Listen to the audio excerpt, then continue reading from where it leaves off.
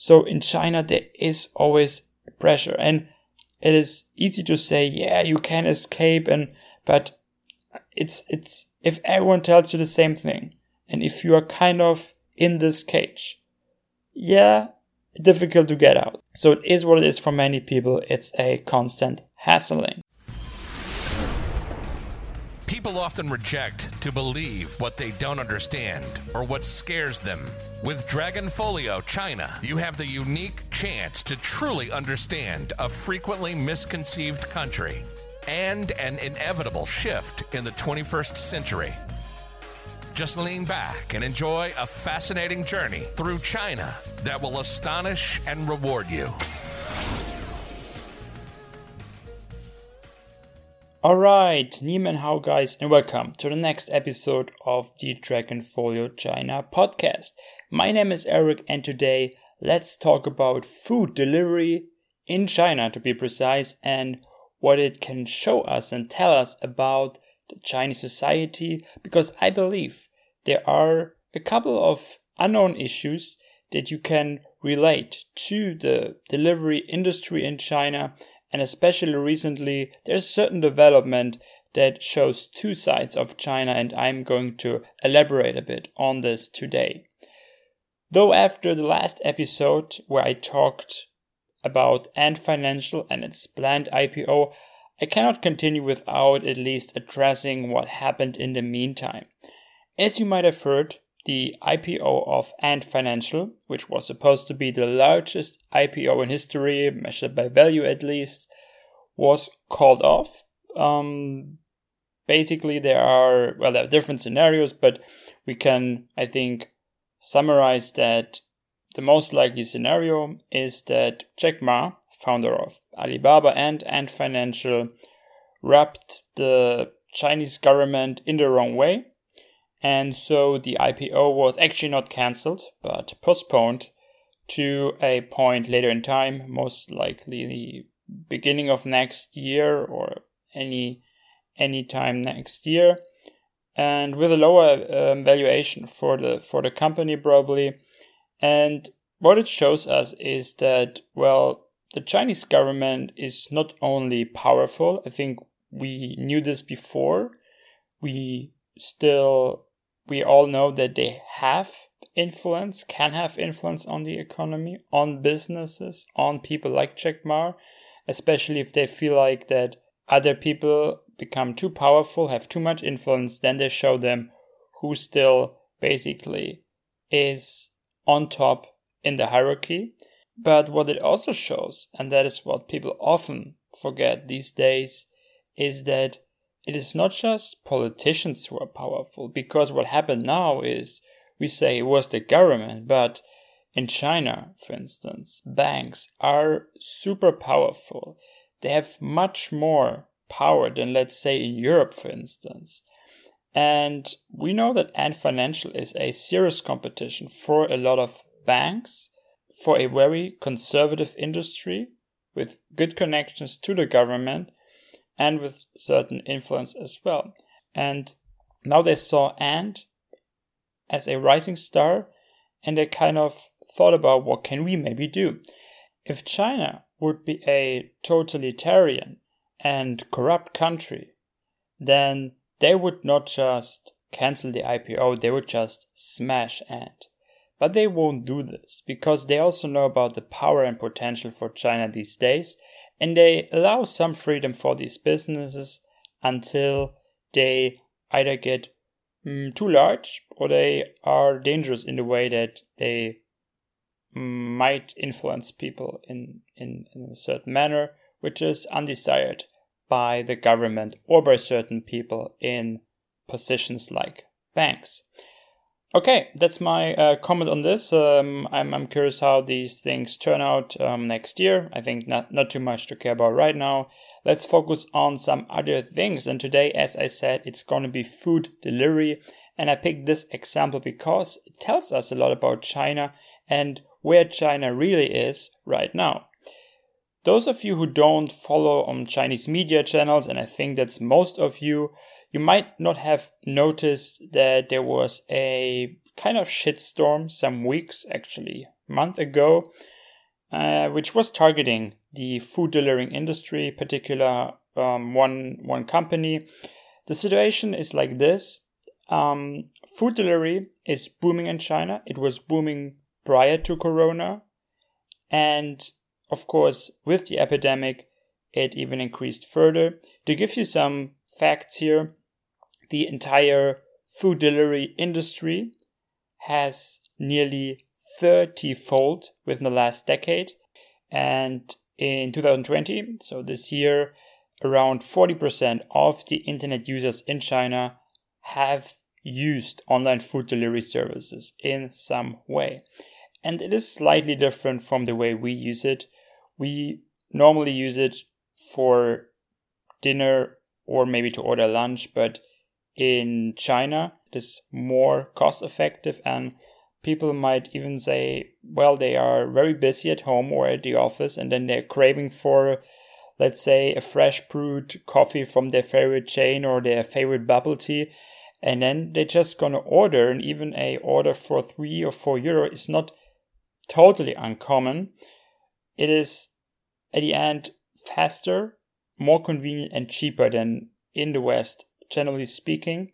In addition, when we talk about differences between the food delivery world in China and the West, then I also should mention that it's more common to order all kind of things very easily and quickly with these apps. So you can purchase medication, you can purchase all daily essentials from supermarkets, such as fruits, fresh veggies. In China, it is very important for people to have fresh food, to have very high quality. So they are increasingly also targeting like these fresh markets, because some people might be very busy, but when they come home, they want to have these fresh ingredients in their fridge. And so they just say, hey, I'm going to order this stuff from the market. They pick it up and deliver it home. So it's not just they order junk food or some frozen fruit from the supermarkets. It's a bit more sophisticated these days. There are two companies in China which basically dominate this field. One is Meituan Dianping and one is Ele.me. Those are the widely used food delivery apps in China. I think about 80-90% of all deliveries run through their apps. Meituan is a Tencent-backed company, so the large Tencent company is heavily involved there. And Ele.me literally, by the way, means "Are you hungry?" is backed by, guess who, by the largest e-commerce operator in China, which is Alibaba. Most critics these days is with Meituan. Meituan Waimai. Waimai means like to take out, to buy outside, literally. Personally, I have to say I barely used it in China. But this is simply because I'm not a big fan of Waimai. I'm not a big fan of food delivery. I either like to cook food by myself at home or I dine out. But I never really got the point that delivery is such a great thing. I understand it's convenient and for some people it makes sense. But let's say it was not invented for me, for persons like me. Understand, however, it's a great thing for a lot of people. And with this, let's get into the real issue in China that caused this huge debate. While the epidemic was spreading in China and during the peak, Meituan and Ele.me created a lot of job opportunities for people who were affected by the epidemic, who might have been laid off during the lockdown or who had problems to find a job anyways. In March alone, there were around 400,000 new drivers who were added to the paylist of Meituan. And in the entire first half of this year, 2020, around 1.4 million people joined the company as delivery guys. And overall in China, if you take all the companies together, there's a network of around 7 million drivers. That's a lot, obviously, right? And the problem is that the working conditions are unsurprisingly questionable in parts. They have been sharply criticized even before that and on social media. And the problem here is that due to the intense competition, and also the target to grow market share, to gain more profits. Companies like Meituan are exploiting the employees as much as possible. How does this work? Well, with the technology that these companies have nowadays, they improve their algorithms, for instance, and increasingly try to optimize their profits for the company by steering their drivers. And for instance, they established a reward or penalty system for delivery time. So if you are fast, it's not just about you get more money, or more money directly, but you might also have more deliveries, better deliveries, more profitable ones if you are considered a better driver because you were faster. And the other way around, if you're too slow, it's not just you make less money because it simply took you more time, but you might also be punished in a way that you get less orders, or let's say more unattractive ones. And this, of course, puts a lot of pressure on the drivers and kind of puts drivers in certain risk scenarios because they might exceed speed limits, they might run over red lights, they might drive against the flow of traffic and all these kind of things just to make more money and to fulfill their job actually without having bigger issues. And well, to be honest, it's not like this is totally uncommon in China anyways. I cannot tell you how many scooters I've seen who run against the flow of traffic, who cross red lights and all kind of things that I saw. And if you now have a system in place that even rewards that, then that's of course very dangerous. In addition, we have to consider that when the weather is very extreme on a, let's say, extremely rainy day, then the orders from customers naturally increase. So they have more work to do while the road conditions and weather conditions are worse. And of course, there are also questions about, are these drivers properly trained? There are other risk factors. So overall, you can say it's not a bed of roses for these drivers and the treatment is debatable. I'm not going into an ethical discussion here, whether it's okay to hire these drivers and put them in these conditions. Some people say it's supply and demand based. Some people say it's highly immoral. I want to discuss rather, why are these drivers taking up these risks? Why are they taking these jobs if they are apparently so unattractive? The first thing that comes into our mind is, of course, well, I guess the salary is very good, right?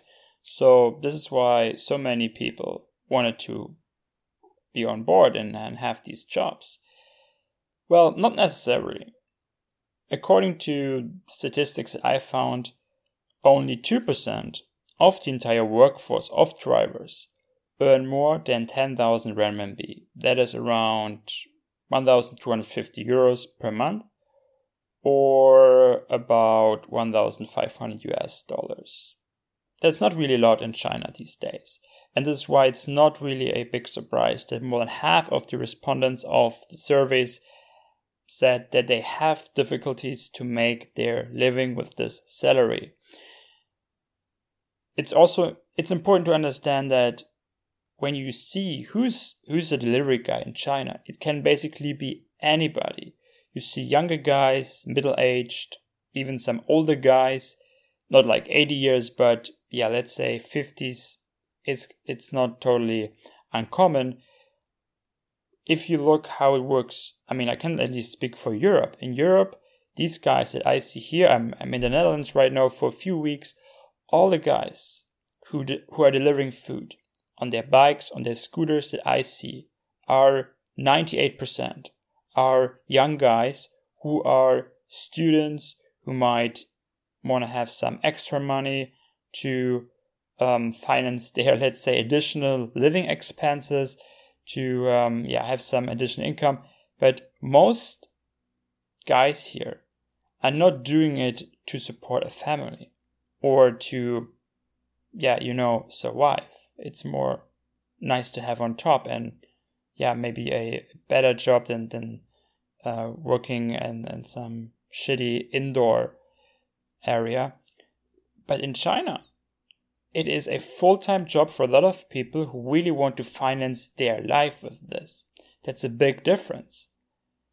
And for many of these guys, it is important to have any job at all. China came out of this crisis very well. Just yesterday, I looked at some statistics of domestic air traffic. It's wow. I mean, China is really back to the pre-COVID level. The traffic is back to normal. I know some people doubt it, but there are a lot of indicators that prove that. All my friends in China already a month ago, not just yesterday, a month ago, confirmed that life is back to normal. There is no big difference. They are very afraid of a second wave. This is why they are very restrictive and why people like me still have to stay outside of China. Very tough to get back. But internally, China is doing quite okay. Though we cannot ignore that not every single sector in China has seen a rapid rebound. And with all these positive reports that we hear of, that we read about, and China's economy is one of the only ones growing this year, yes, but despite all that, it should be clear that many Chinese are still suffering from the economic consequences of the lockdown. Not everyone is doing so great, and you as an individual in China, you need to watch out for solutions these days. You cannot ignore that the world is changing also in China. And one opportunity that opens up here are jobs in the online merge offline world. The traditional street vendor has to look for new ways. The average Wang in China has to think about, do I have to change jobs? And some they don't even have a real choice because they were just laid off. The labor laws in China are of course very different. A lot of people found themselves on the street if you had temporary work agreements, or even if you have good contracts, companies can easily dismiss you. Moreover, guys notoriously have the highest pressure. If you have a family, or if you want to have one, you must have some solid income. Although there are such things as family security in China, so normally you have some backup, you don't have to worry that you're gonna starve literally, but anyone who lives in a city and who wants to meet certain obligations and maybe who has to fulfill certain liabilities, whether in a financial way or a social way, they usually are dependent on a regular, solid income because China is definitely no longer a cheap place. And now I know some people might think, hold on, Eric, I've been to China. China is dirt cheap. Or some people say, hey, but what about all these cheap products and what I heard about China? China is cheap, no? Not really. At least not for most Chinese. It depends, of course, on what you are exactly doing and where you live. As a rule of thumb, which I came up with myself, the more Western you live and the more asset-oriented you live, the more expensive it is. What do I mean by that? If you lean towards a more Western lifestyle, I use Western for the lack of a better word. What I mean with this is, if you like to drive European cars, if you like to go to the movies or clubbing, if you like to eat a lot of dairy products, then it is more expensive than if you live in a more traditional Asian way. So that's the first one, the Western lifestyle, more Western. Second, the asset-based. I would say whereas it is relatively cheap in the service area, assets are not. So if you go to China and let's say you have a haircut, if you have a taxi ride, all these kind of things that are more service oriented, they are relatively cheap. I have to agree. Even for Chinese. This is why a lot of people there can easily afford to take a taxi. But as soon as you enter the asset world, it is super expensive. Let's take apartments. Property prices in China have become some of the most expensive in the world. They have more than quadrupled since 2000, and they easily are much more expensive than in many European cities, for instance. And it is important for a lot of people, not just to rent an apartment, but to buy one. That's also a more social thing. Another point is, of course, education and stuff. That's also very expensive. 30% of disposable income of many parents goes for the education of their kids. So pressure is high, and there's not really such thing as we have it in some Western countries where your parents and friends say, hey, you know what? If you are happy, that's fine. If you don't want to, and they mean it, if you don't want to study, if you don't want to make a lot of money, if you don't want to have a family, as long as you are happy, I'm okay with it. Go your way. We have this kind of movement. In China, there are such trends as well, but not really comparable. So in China, there is always pressure, and it is easy to say, yeah, you can escape, but it's if everyone tells you the same thing, and if you are kind of in this cage, yeah, difficult to get out. So it is what it is for many people. It's a constant hassling.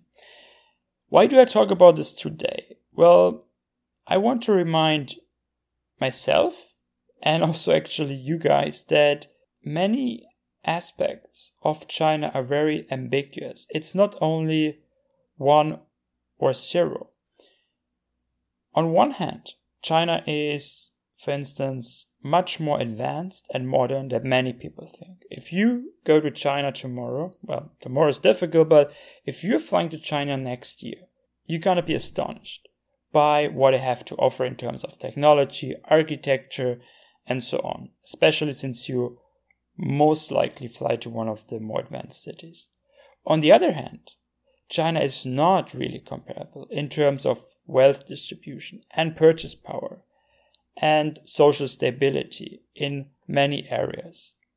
The big goal of China is that by 2035, the socialist modernization in principle has been realized. So that means mostly eliminating the poverty, also some other aspects such as reduction of pollution and expanding of the social system and so on. So that's a long-term target, and it's important to understand that there's still some way to go and still a lot of time between now and 2035. We often tend to mix up the overall size and conditions with those of the individuals. We see the overall size of China, their economic output, which of course is massive. We see the architecture in some cities and think, wow, that's the future. And it partly is, yes. It is really impressive, and it is partly amazing what they have achieved. But we also should be aware that there's the single person. We have to look on what's the GDP per capita, what's the income per capita. Then you see that China is still ranked much lower than most countries that we live in the West, at least. It's a very common mistake. The same, by the way, if you compare pollution. We say China is the largest polluter in the world. Well, yes, if you look on the carbon dioxide emissions, overall, yes, China is by far number 1. Per capita, there are like 20-30 countries that per person contribute much more to the CO2 emissions. But this is often something that we somehow tend to ignore. And it also shows the emissions, for instance. It shows that, because that's energy consumption, and energy consumption at the end also reflects a certain lifestyle. And it shows the difference that we have. After all, whether you call China an industrial country or developing country, I don't care. I know that China prefers the latter, while many others claim China should be treated as other top countries in the world because of their size and economic influence. That's a definition that other people should argue on. I don't really bother. Important for me is to keep the difference in mind, and that I know that at least right now, if I look at China, I know that for the average Wang in China, it takes a lot of work to achieve what the average Joe, or I don't know, for Germany, the average Wolfgang, I don't know, very old-fashioned name, but let's stick with Wolfgang. You get my point, right? So for the average Chinese person, it takes much longer to achieve what most people here gain almost automatically. And the social and financial support that is almost unconditional here is not existent in China. This is why people, for instance, have to take these jobs and why they can be partly exploited by companies like Meituan. Well, I'm using exploit in a negative way. Maybe it's something positive. They offer these opportunities. Other countries don't have it, right? And this is why also the crisis in some fields is more harmful in China, even though they cope with it very well. And they are definitely on a very good way. So this black and white thinking sometimes that we have is not really leading to a clear picture. There is a gray in between. And that's what I keep telling people, not only about China. I see increasingly that people have strong opinions, which is okay, but they often don't see what is in between.